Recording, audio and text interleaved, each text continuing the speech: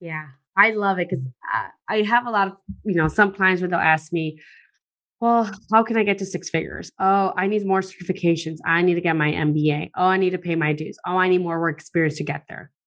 Yes and no. No, you don't need an MBA for the most part. Yeah. I lay on the scare, you gotta glow, you gotta glow. She had my attention, she gotta know. I'd like to welcome everyone to another episode of the Let's Get a Podcast. I'm your host Zeke, and in this episode I have Claudia Miller to speak about job search. Now, before we begin today's episode, I'd like to play this message. Hello, this is Lafayette. And I'm Carlos. From Nerds Talking the Podcast. That's right. Where we talk about everything from UFOs, comic books, I like that. movies, streaming services, conspiracy theories, ghosts, video games, and more. Kick ass. All on Nerds Talking the Podcast. You can find us every Friday with new episodes on all digital platforms where you find your favorite podcast, Nerds Talking, the podcast. Now back to the show. I hope you have a nice day and enjoy the show. So, thank you for joining the podcast. Hi, I'm so excited to be here, Zeke, especially about some of the stuff we're going to be talking about today. Yes. Cool. So, for like every podcast, what would your origin story be and how would you like to represent it? So I consider myself an ambitious person overall. I got good grades, did internships, and, was very involved in school. I had a full ride scholarship. So, I expected to have so many job interviews and offers, and I was going to handpick and select the best one because they're going to be all fighting for me. And I unfortunately graduated with one interview, and thankfully they offered me a job, but I clearly didn't know something. I just getting good grades, networking, internships, being active wasn't going to be enough because clearly it only got me one interview. So I needed to know how to figure things out. How do I get accelerated? How can I get interviews? How can I send out? So that's really what prompted me to start on this journey for me to figure out for myself. Since I'm the only one in my family that really graduated, from high school, really. So let alone master's and, bachelor's degree. So I couldn't rely so much on my family or neighbors or anyone I grew up because a lot of them didn't have college degrees. So I had to figure this out on my own or had to lean on other people, which wasn't in my network to figure that out. And that's how I, through trial and error, and it took me about 4 or 5 years. But then that's when I was able to successfully pivot into different industries. I got multiple times at least 30K salary increases. And now I just help others, get up to 100K salary increases and, get jobs within 90 days or less as a career coach. Nice. And before we get into all that, how would you like to represent your origin story? I would say, what got you here won't get you there. I love that book. And it's really because, what got me really good in school and I got good grades wasn't what got me to job search or, in my professional career. So I had to learn a different set of skills, network, and really gather. And even then, what got me to be very successful in my career is I had to learn different skill sets to be a successful business owner. So now it's always these new challenges for me. And I always have to almost unlearn what I just learned, in the past few years in order to get me to the next step. And I believe it's going to continue to happen. And I'm okay with it because I only use beliefs when they serve me. And once they don't, I try to really design a new mindset that will serve me best. Got it. Makes sense. So now let's get into topics in hand. So a lot of times on these podcast episodes, we see people who are in college or recently graduated. The first thing always comes to them is what I'm going to do after college. So what can things that students can do to help them before that and after? What I would recommend is, obviously you want to be good, have good grades and network and everything, but what's really going to get you those job offers, which I wish someone had told me instead of having that crippling situation of only getting one interview, is starting to understand and look at what you're interested in. So you can always go to the Office of Career Services. You can go to your student employment office. And I used to work at these offices. So that's why I know there's a lot of free resources out there for students or recent graduates. and really understand like what you want to do. And if you don't, just do internships. So how can you start your job search? Well, work with a resume writer. For the most part, universities tend to have resume writers free of charge or for a very minimal amount. If you are, maybe you work with them. Maybe I've had clients who tell me, I try to go with the resume writer in my university and it didn't get me any results. Well, that's when I recommend resume writing or working with a resume writer. So I actually write resumes as well for my clients. And on average, for every 10 jobs they apply to, they get anywhere between 2 to 4 interviews. It used to be higher before COVID. Now it's a lot more competitive now, but it doesn't mean you can't get interviews. So that's what I would focus on. So getting a resume writer. And you're like, well, how do I know I need a resume writer? If you're applying for more than 10 jobs and not getting at least 2 to 4 interviews, you need a resume writer. And so once you have figured it out, okay, now you're getting interviews, you want to start preparing for those interviews. And I would actually recommend to do it before you even start interviewing. Most people start interviewing or preparing for their interviews 2 to 3, maybe a week before their interviews is coming up. Usually there's a short turnaround time. They'll send you an email saying, hey, Zeke, we're interested in interviewing you. Let us know your availability for the next week or 2. And, even if you extend it out 2 weeks out, that's only 2 weeks of preparation. When I work with my clients, I work with them anywhere between 4 to 6 weeks before they start interviewing. So most candidates can't compete with my clients. If you're up against one of my clients, I'm sorry, but you cannot compete with them because they've already been working on this for at least 4 to 6 weeks. Most people tend to have a few days or at most like maybe 2 weeks. So it's prepared for these interviews. What questions are they going to ask you? We already know they're going to ask you the common interview questions. Tell me about yourself. What is your greatest weakness? What is your greatest strength? How would others describe you? Like these questions are always tend to get like 80, 90% of the time, they always get asked. So start preparing. How do you want to brand yourself? What do you want to highlight? What are some of those achievements? And if you're like, I don't even know where to start, well, then that means you need to start networking before you even start interviewing or applying to jobs. If you're interested in a marketing coordinator role, for example, or like a entry data analyst, well, reach out to a current data analyst and, whether it's on the campus directory, like past, alumni, you can look up alumni and see who graduated from your university and just say, hey, I'm an alumni, I'm about to graduate and I'm interested in a data analyst role. I see you've been working now for at least a year or 2 and you also graduated. Can you tell me a little bit more about the interview process? What is the biggest challenge? What are some skill sets that you're surprised you have to know for a data analyst role besides the obvious? And you want to gather this intel so that way you can leverage it when you're interviewing. And you could even reach out to like managers that are managing data scientists and ask them, what is the hardest skill to hire for when looking for a data analyst? Can you tell me a little bit more about what makes a candidate stand out? Like during the interview, what is your most memorable candidate that you've interviewed? Ask these questions. And I like to say that it's almost asking for the answers to the test. Hey, I know what the test is about, what questions they are. Give me the answers. And then I'm going to craft and write and workshop an answer that I know is going to sound great during the interview process. So now that you know what is the hardest skill to hire for, that's what I would lead with. Oh, tell me about yourself. Oh, I am a recent graduate and my background has been in data analysis. So I've been managing big data, but my greatest skill set and what I'm, most proud of is I'm great at business acumen. I can speak to both technical and non-technical teams, and I can write stories based on data, depending how we slice and dice it. In case, let's just say that they said the hardest part about hiring a data analyst is someone that can be great at storytelling. So that's what you want to lead with because we already know that's going to make you stand out from the competition. And we gather that information through networking. So that's what I would recommend for like recent graduates. If you already graduated like a year or 2, that's how you want to start the process. And all of a sudden people are going to come to you asking like interviews, getting job offers. I had clients where they offer them a same job later that day. Like we know, Zeke, that you're interviewing other companies. We typically have another interview scheduled, but we know we want you. Here's the job offer. And if you sign in 24 hours and you stop interviewing with other companies, we would love to have you. We'll even give you a retention bonus.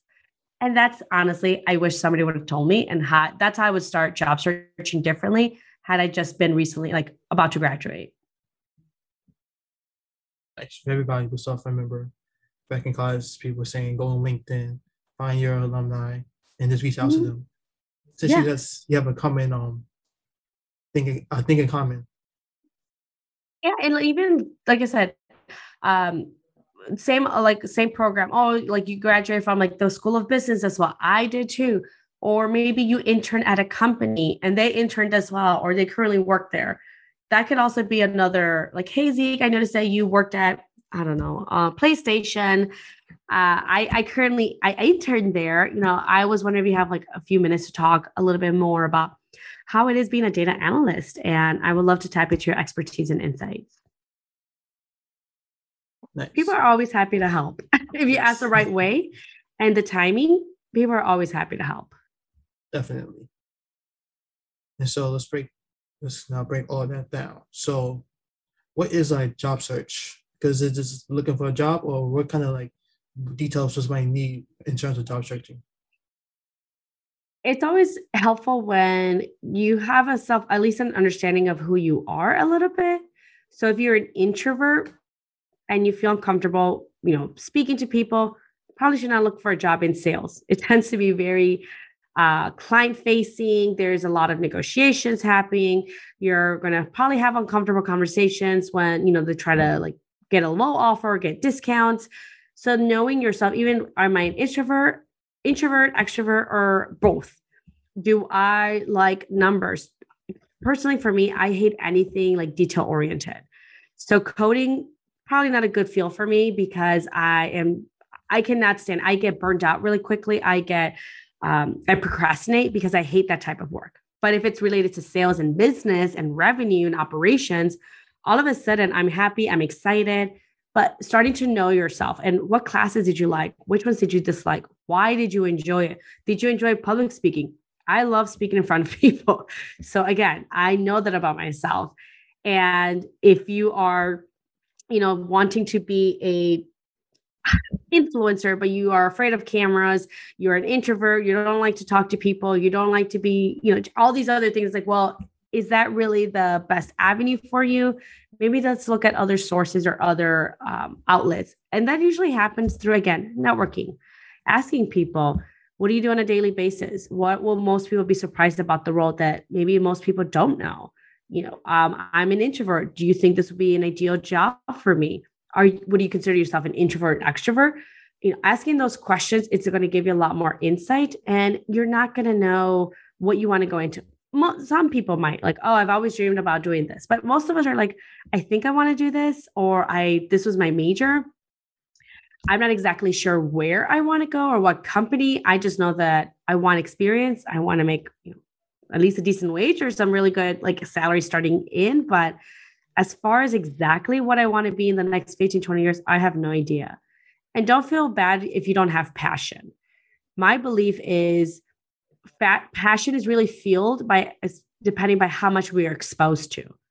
So for example, I love being on podcasts now. Have you asked me before I started getting on podcasts, like, Claudia, is podcasting your passion? I would be like, I don't know. I've never done podcasting. I have no idea. I know I enjoy public speaking, but I don't know if podcast is going to be my passion. And guess what? I love being on podcasts now that I've done it and been exposed to it. But some of us don't know a lot of our passions yet because we haven't done enough. And the way to find your passion or develop a passion is by exposing yourself to more. Take courses, take certifications, take trainings and workshops, expose yourself, and then say, do I like this type of work? Yes or no? And if so, why not? Why don't I like it? Oh, it's having to do with like very detailed stuff and I absolutely hate it. Well, okay, that gives me a little bit more insight into what I should gravitate towards that I know I can thrive in. Makes sense. If you know who yourself, then at least have a better idea of where to go in terms of what you want to do on a daily basis. Yes. Yes. And then let's go to the next step. We talk about job search. Let's talk about the interview and how to prepare for an interview. So like I said, it a lot of it comes to preparation. Prepare for the expected and the unexpected. We know they're going to ask these common interview questions. Start preparing your answers. Don't think that you're going to wing it. Or some people say, well, once I get in the interview, I'll know what to say. Guess what? You're not. You kind of just, people tend to have tendencies that are giveaways that they're nervous or they're trying to figure it out and kind of wing it on the spot. And a good teller is if people are looking up and down or to the side, like, yeah, so that's, that's usually a telling sign. So instead, prepare for those answers. And, look on Glassdoor. Glassdoor is a really great resource to look up, interview questions, either for that company or for that specific role. You can Google, common interview questions for data analysts and pull up those questions. Do you know what you want to say, how to say it? And, what is a good achievement? And some of you might say, well, I don't have much achievement, Claudia. I'm barely graduating from college. Well, what are some projects that you've worked on? Based on the networking you've done, what is one thing that keeps coming up over and over again? Is it those soft skills? Is it that business acumen? Is it that special programming language that maybe you did a project on it? So if they were to ask you, tell me like, how well do you deal with rejection? In case that you do want to go into that sales or marketing role or, consulting. Well, if we already found in our research, they're going to ask us that question. Let's start preparing for it. How do I deal with rejection? What is the question behind the question? So most people think that when they ask you, tell me about your weakness, you should lie about it and say something like a positive thing and make it look negative, but it's really positive. And an example of that is, oh, one of my weaknesses is that I'm such a hard worker. So I tend to work a lot and I, tend to say yes all the time and I have trouble saying no. That's not a really weakness. What they're really asking you with that question is, one, are you self-aware of your, imperfections or maybe skill sets you're not that good at? Two, are you willing to be vulnerable and be able to, discuss that with somebody else and share that? And three, what do you do when you do have a weakness? Do you just say, well, I'm just bad at public speaking. It's just the way that I was made. That's how I was born. There's nothing much I can do about it. Or are you that person that says, hey, I'm not the best at public speaking, especially when I don't know those people. Usually I'm comfortable with like a one-on-one once I get to know them. But once it becomes 3 or 5 or 7 or 10 or plus, and I don't know people, I get nervous. My palms get sweaty. I, get hot flashes and I get jittery and I tend to stumble. And a lot of things happen when I have to do any public speaking. So what I'm trying to do is get better. So I just joined Toastmasters group and currently, working through that. I know it's going to take some time. I'm not where I want to be yet, but I know it's a matter of time of when I'll get there. That comes out genuine because it is true. I have a client where she said, my biggest weakness is that I tend to be quiet. I am an introvert. So I will not be the loudest person in the room. I do have a lot of value to add, and I do need to work around getting better around, speaking up, especially when I know I have great ideas. And it's funny because my husband is an extrovert. So what I'm doing is trying to, make sure I hang around with more of his friends. And I try to make it a goal of speaking up a little bit more than I usually would. And that's how I'm trying to get better at it. So that's, again, these answers come out genuine. And then there's a story behind it because it is true. And we're saying, hey, we're not perfect. And don't say like, yeah, I'm a bad public speaker. So I've been taking workshops and I public speak in front of like 1,000 people, but I consider that to be my weakness. It's like, okay, sure. So clearly you are not good at being self-aware. You are not coachable. You seem to or want people to think you're perfect. So you would never tell people when you need help or need assistance, and you're not going to do anything about it. So, maybe you're not a good employee for me to hire. I don't need a know-it-all. I don't need hey, I'm perfect, but this is my first entry-level job. Nobody wants to hire that. Be genuine.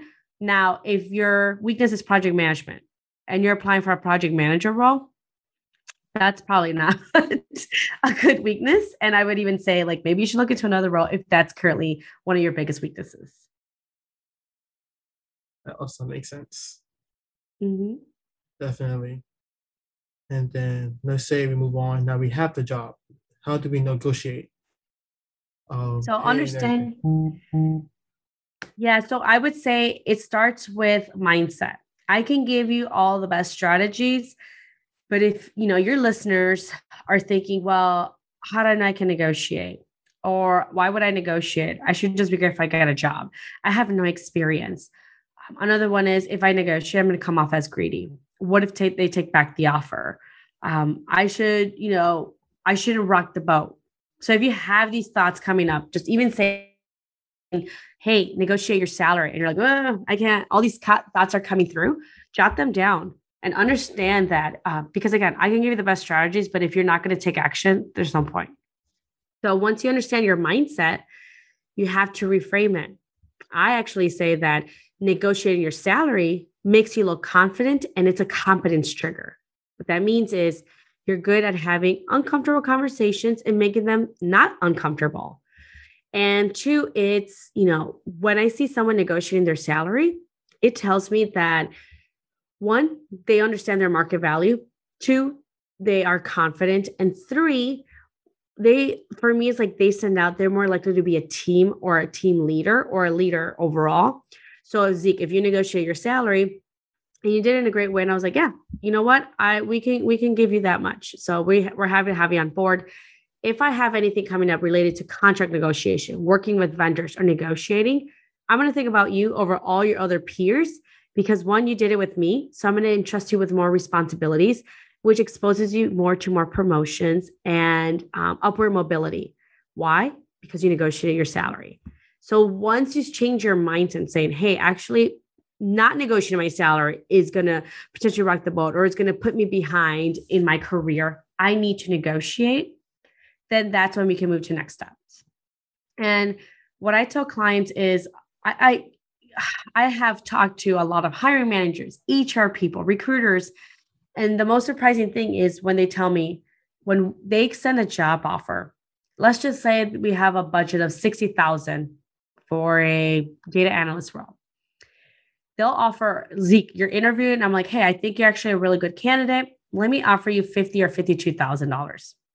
I'm not going to give you the $60,000 because if you negotiate, then I'm still within budget. I've allocated, or the department's allocated $60,000. So you're like, hey, Claudia, I want $60,000. I'm like, you know what? We can make that work. Actually, that's my budget. So that's why usually most hiring managers don't tend to go on the higher end of that salary range. So know that there's always money at the table and they expect and anticipate you negotiating. So that's why they don't typically end up offering on the top end. Now, if they do, then they'll say, hey, you know what? Actually, that's the most we can do. But let me see what I can do about it. Or you can say, you know what? I totally understand.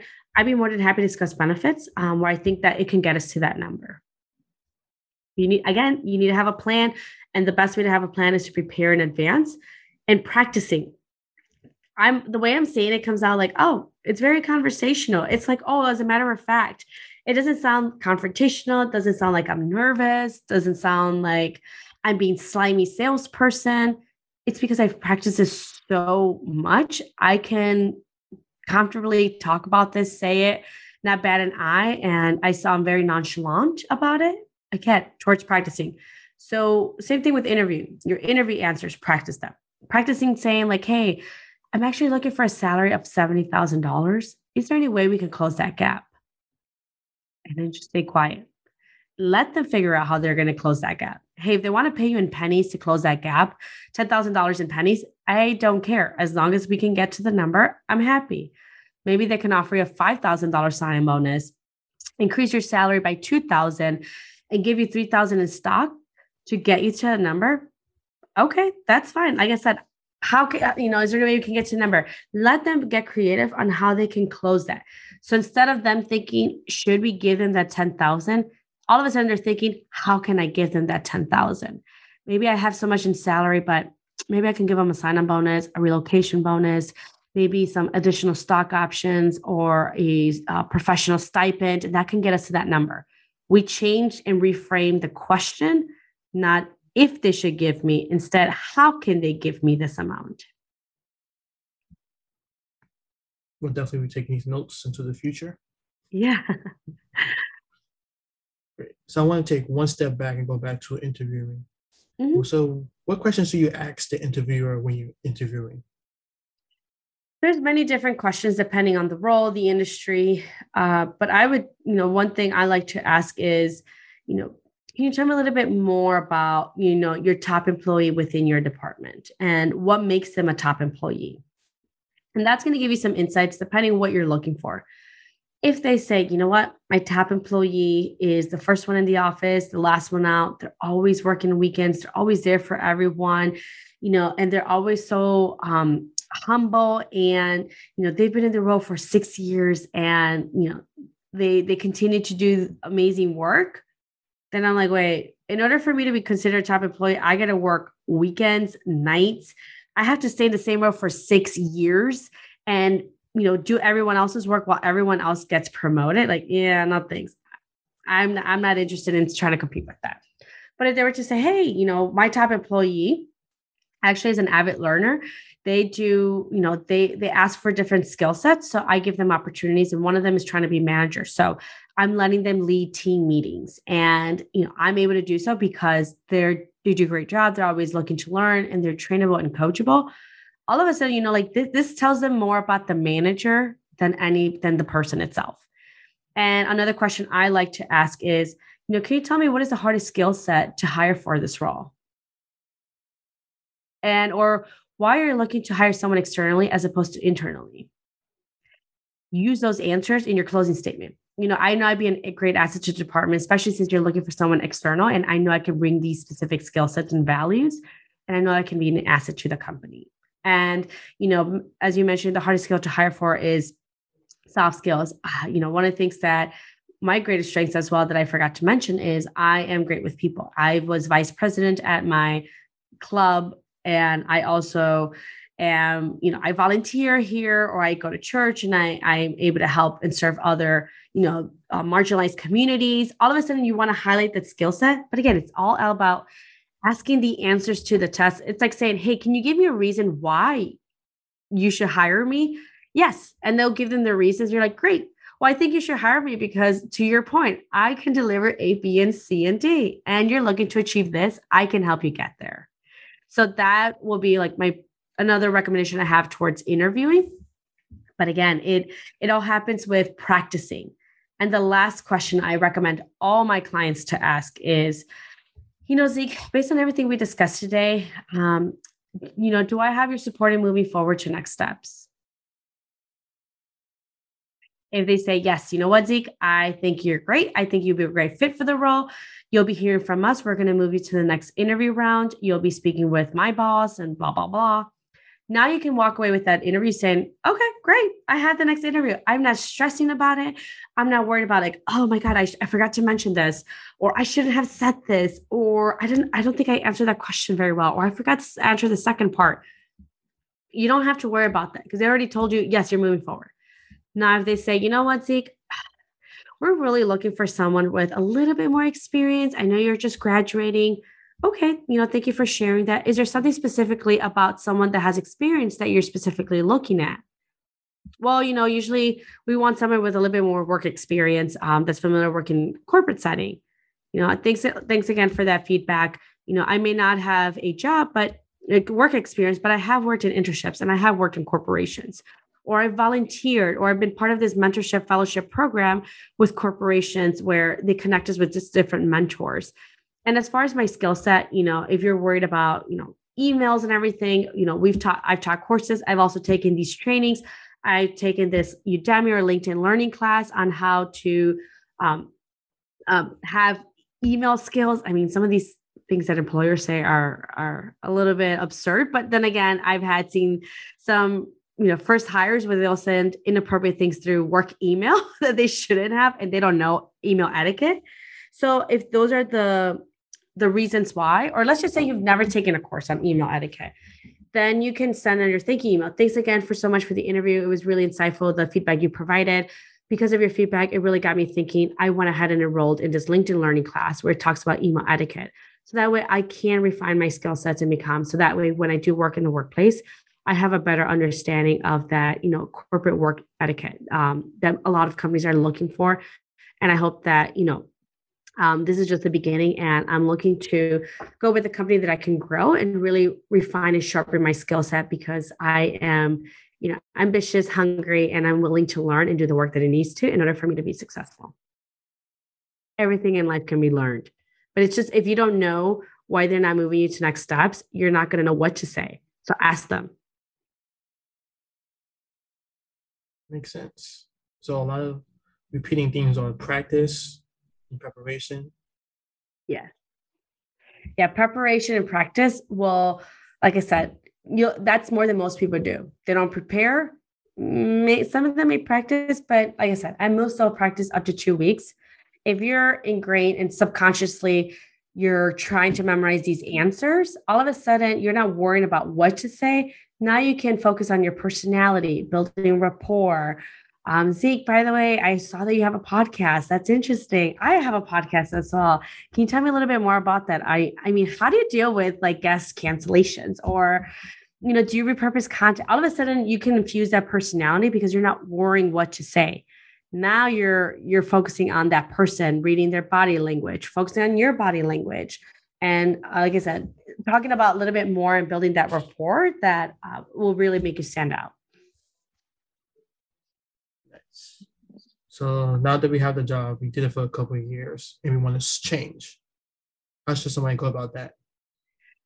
So I would backtrack a little bit.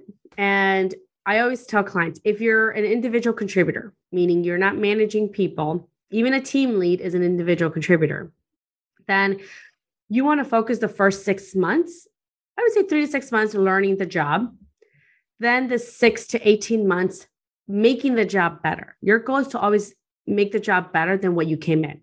So if it took 10 days to process whatever accounts receivable, then try to make it, how can you get it to 7 or 8 days? How can we make this better? What are some of the bottlenecks?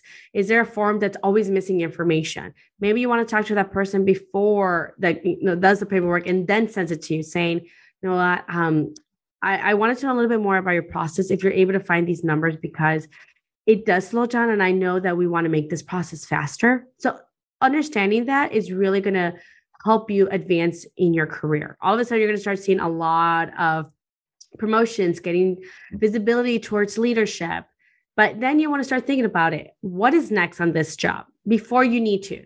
So let's just say you're a marketing coordinator and you want to continue marketing. You love marketing. It's something you really enjoy. Well, the next step is marketing associate, and start reaching out to marketing associates and look at job postings.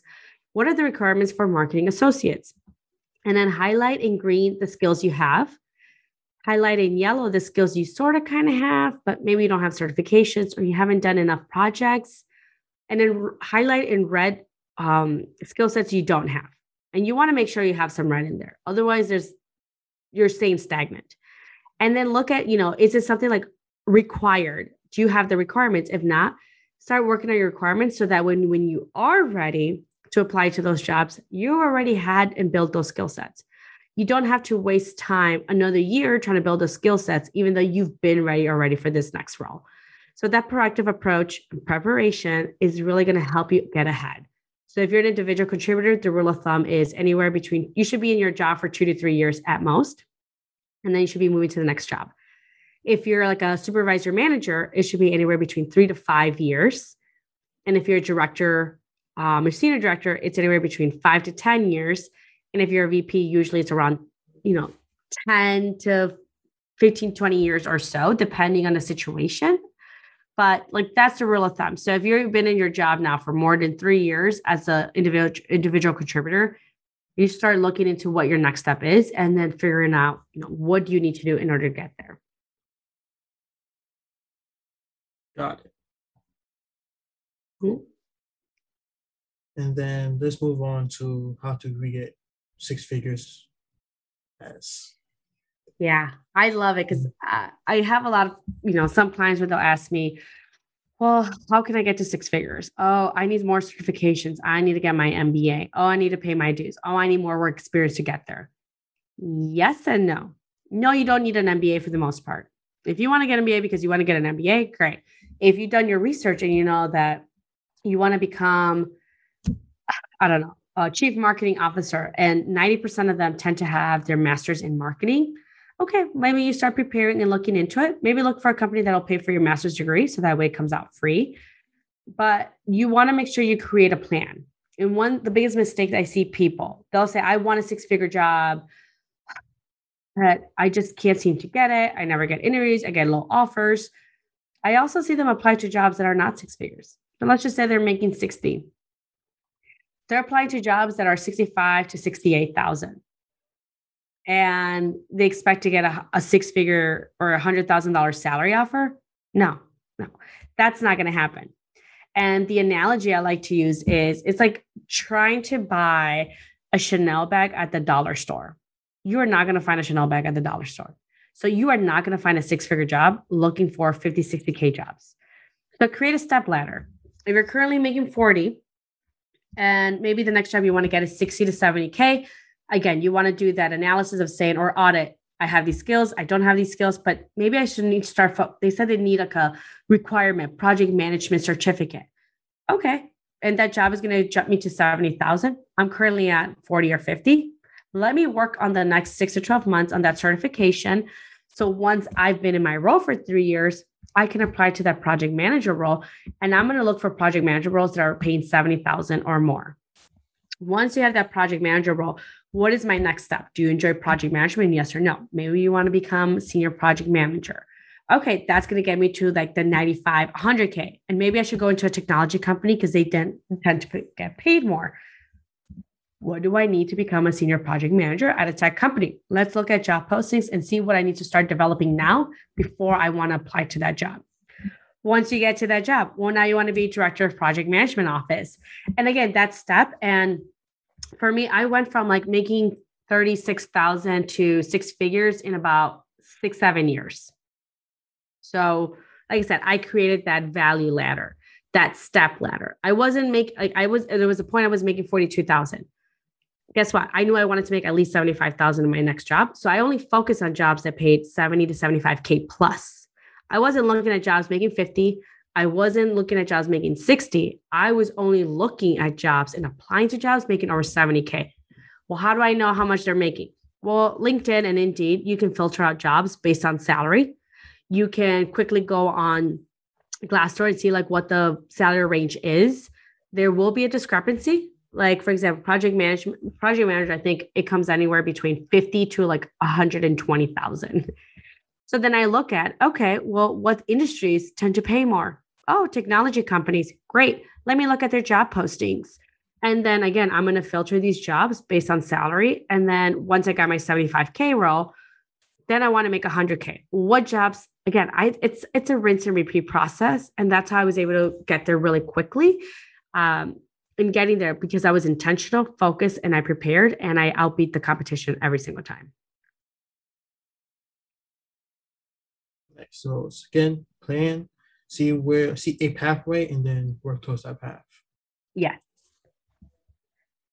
And so with that path, how early should somebody think about that? Should they think about it when they're in college and high school, saying this is what I want to do, or should they still, or like after they get their first job? No, I mean, you can always explore. I mean, even if you get your first job, you're like, hey, I graduated my bachelor's with a focus in data analytics. You got your first data analyst role. Start assessing, do you like this or not? Talk to senior data analyst. How are they doing? Are you looking for a job that's work-life balance? Well, ask them, do you have work-life balance? Can you tell me how many hours do you work? You can talk to senior data analysts across various industries. Hey, you work at PlayStation. How is it being a data analyst at PlayStation? And again, you connect with people, just find them on LinkedIn and find a common denominator. Oh, we went to the same college. We went to the same high school. We're from the same town. Oh, we worked at the same company. We follow the same organizations. I mean, there's just so many ways that you can build a connection with someone and then start reaching out to them and asking questions. Again, the more you start learning and being self-aware, so assess like, oh, I hate doing this type of work at my job. Why do you hate it? Is it because it's so easy? Is it because the process could be better? Is it because it's frustrating because of the bureaucracy around it? Is it because it has to do a lot with numbers? Is it because the process has been overcomplicated and it could be resolved really quickly? Like, why do you hate this so much or dislike it?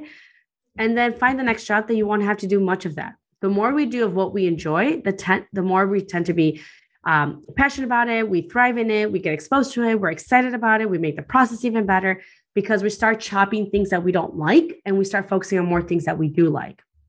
And that's how you're accelerating your career a lot faster. So I would say, like, talk to people, ask them, hey, can you tell me, you've been a senior data analyst now for 3 years? What has been your biggest achievement? What do you think has made like the biggest, what have you learned the most in the past 3 years as senior data analyst that you wish you would have known starting out? Ask the answers to the question, ask them. And then, like I said, if you're like, oh, I realized that I really hate doing this aspect of it and I've become a senior data analyst, I'm going to be doing even more of that. Maybe I should consider looking at to other departments, other types of roles, maybe other industries that may not have to do that so much. Or maybe I should just think about other type of jobs that may be a better fit, because clearly this is just something I truly dislike. Makes sense. Mm-hmm. And then if somebody's coming to you for help, what should they do to prepare to make their own process easier? So if they were coming to me for help with, so at the end of the day, what I look for is someone that is coachable. So if you're thinking, well, I don't know if I can get a job because of the economy and how things are going and the unemployment rate and whoever's president,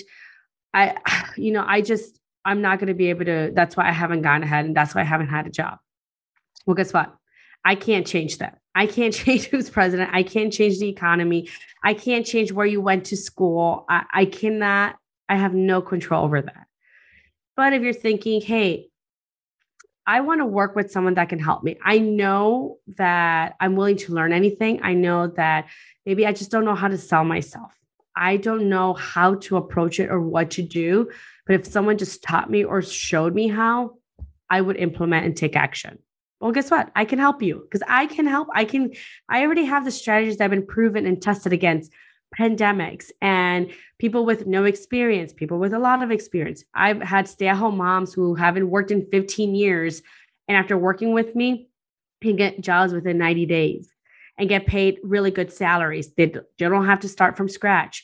So if that's all you need, strategies and execution, what to do and how to do it, I can help you with that. You are totally my ideal client because, again, you have a different mindset. Again, I know some clients, well, I want this job, but I didn't graduate from an Ivy League degree. Okay, well, I can't change that. You already went to school. You already graduated that. But you're like, I know that there's some people that work there. They don't have Ivy League degrees, but I want to know how they did it. And as soon as I know how to do it, I know I'm willing to do anything to work at this company. Great. I can help you find those strategies. I know how to implement. We'll work together and practice it until you are confident and ready to go and have those conversations. So if that's the most important thing, mindset. Everything else is like, oh, I don't have experience, or I don't know, I'm not an expert yet. Don't worry about it. Everyone has a market differentiator, and it's all about branding and how we brand the situation.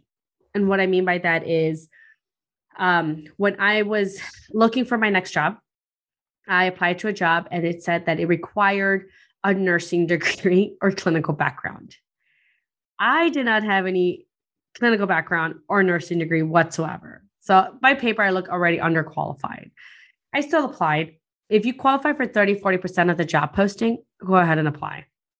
So I applied to the job and I asked them, do I have your support moving forward to next steps? And they said, you know what, Claudia, I think you're great, but we're looking for someone in a clinical background. We're a hospital, so you're going to have to work with a lot of clinicians, and we really want someone that has that acumen, that clinical acumen, and can really understand clinical terms. I totally understand that, Zeke. Thank you for sharing that with me. Based on what we discussed and what your biggest objective or goal is for this role is to improve the patient experience. I can help you with the patient experience because I am your ideal client. I don't have a clinical background. I don't have a nursing degree. So if I can't understand it, our patients can't understand it. And I will work, with the patients to really understand where are those gaps and how we can fill those gaps in order to help them feel at ease and feel like they're at a great hospital and they're supported. And we want to be able to provide those resources to them. I got the job and a $30,000 salary increase. Let's just say I did have that experience and they're like, well, Claudia, you know what? We are looking for someone that doesn't have clinical experience or a nursing degree. Thank you for sharing. It sounds like you're looking to improve the patient experience. And as a clinician and a nursing background, there's a lot of medical terminology out there that's hard to translate. And I do this in every day with my patients that I currently work with, and even with my family members. They don't have that clinical background, and I'm able to come in and really understand what that means and be able to translate that to someone that doesn't have a clinical background. And that's why I be an asset to the organization, because I can understand that information and I can, speak to in clinical terms to all our clinicians, our doctors, our physicians assistants, and all the rest of the nurses. And I can connect with them because I understand where they're coming from. I can argue either side. It doesn't matter. It just depends what side I'm in. And then I'm going to find a reason to argue that side. So either way, they're like, oh, that actually does sounds good too. But I had preparation in order to build that argument. And I'll be, candidates that had nursing degrees, clinical backgrounds, and I was still able to get a salary increase just because I had time to prepare and build that argument. Nice. Mm-hmm. And thank you for being on the podcast. So coming down to the end. So the last question will be, what would you name your origin story? Okay, so that is a good question. Like if I had to name my origin story is, I guess mindset, or like design your mindset, like to achieve success. Because like I said, I grew up from humble beginnings. I grew up on food stamps. I was homeless at some point. Like we lived in a homeless shelter. My mom and my dad had 6th grade education. No one around me, really had any college degree. I had to navigate like the whole FAFSA application. My mom never took me to college tours or anything. I had to do this on my own. I have a rare blood illness that has no cure, and because it's so rare. And yet, if you look this on paper, and this is usually happens to marginalized communities and persons of color, is, well, she should have been pregnant already, and at the age of 16, like that she grew up in poverty, like that just makes sense. It's part of the statistic. You're just another stat. And for whatever reason, God willing, had me looking, he was looking out for me. And now I'm in a different mindset. I see abundance everywhere. I grew up in scarcity, and yet I see abundance. I'm grateful to just have a pantry full of food. I'm grateful to live in a safe home. I'm grateful to have a roof over my head. And, a lot of these things, like my past is still there. And I had a very, pretty traumatizing past. Like I'm telling you, like the nice stuff, like the PG version of like what was my upbringing. But I don't let that stop me. And it's because I've, really worked a lot and invested and done a lot of the work on helping my mindset. I see people that I grew up with where they're thinking, I can't get ahead. My parents don't even have, degrees. That's why I don't graduate from college. Or here's why I can't do this because of, where I grew up. And, we can either make those excuses, or we can make those our fuel in order to do better and do better. No, I don't have a network, so I need to go build one. Oh, I don't know how to build one. That means I need to find somebody to teach me. I'll read a book. I'll read a course. I'll watch whatever that is in order to gain that skill set to get me where I would need to be and want to be. So again, it's a lot about mindset, and, come with that was being grateful. And of course, now I found God. So it's like, I have a lot more faith in, in things where I didn't have growing up. But again, it all started with my mind. And once you know how to build a mind that serves you, that's when you start seeing success. That's when you start becoming unstoppable. Nice. Definitely got to change how you look at the world, and then it becomes easier. You're not fighting two battles at the same time. Yeah. And I'm not talking about, there are some things that are unfortunate, systemic racism. Like, I'm not saying like, oh, it doesn't exist. That's not what I'm talking about. It's more of, I can control me. Unfortunately, I can do my best, but I can do more in like activism and protesting and funding associations that are going to, deconstruct the systemic racism out there. But I can't do that if I'm in poverty. I can't do that if I'm in scarcity. I can't do that if I don't have time and resources for even my family and everything. So how can I get there? How can I get resources? How can I be successful in order for me to triple or quadruple or get disproportionate results and then fund and do the things that I want and I'm very passionate about? So like, it's really understanding that difference and, again, having beliefs that serve you. Nice. So again, thank you for joining the podcast. Thanks for having me, Zeke. No problem. And where can people find you? They can go to my website at claudiatmiller.com.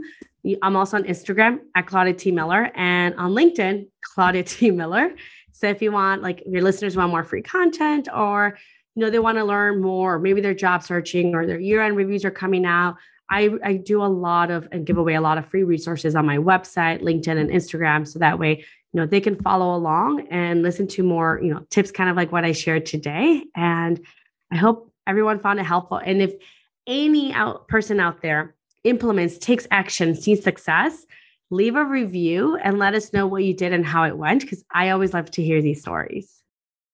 That brings another episode of the Let's Get Podcast to a close. Again, I'd like to thank Claudia Miller for being a guest on the podcast. But next week, I have David Quilson to speak about his series, Harriet Tubman, Demon Slayer. I hope you continue next day, and I hope to see you there.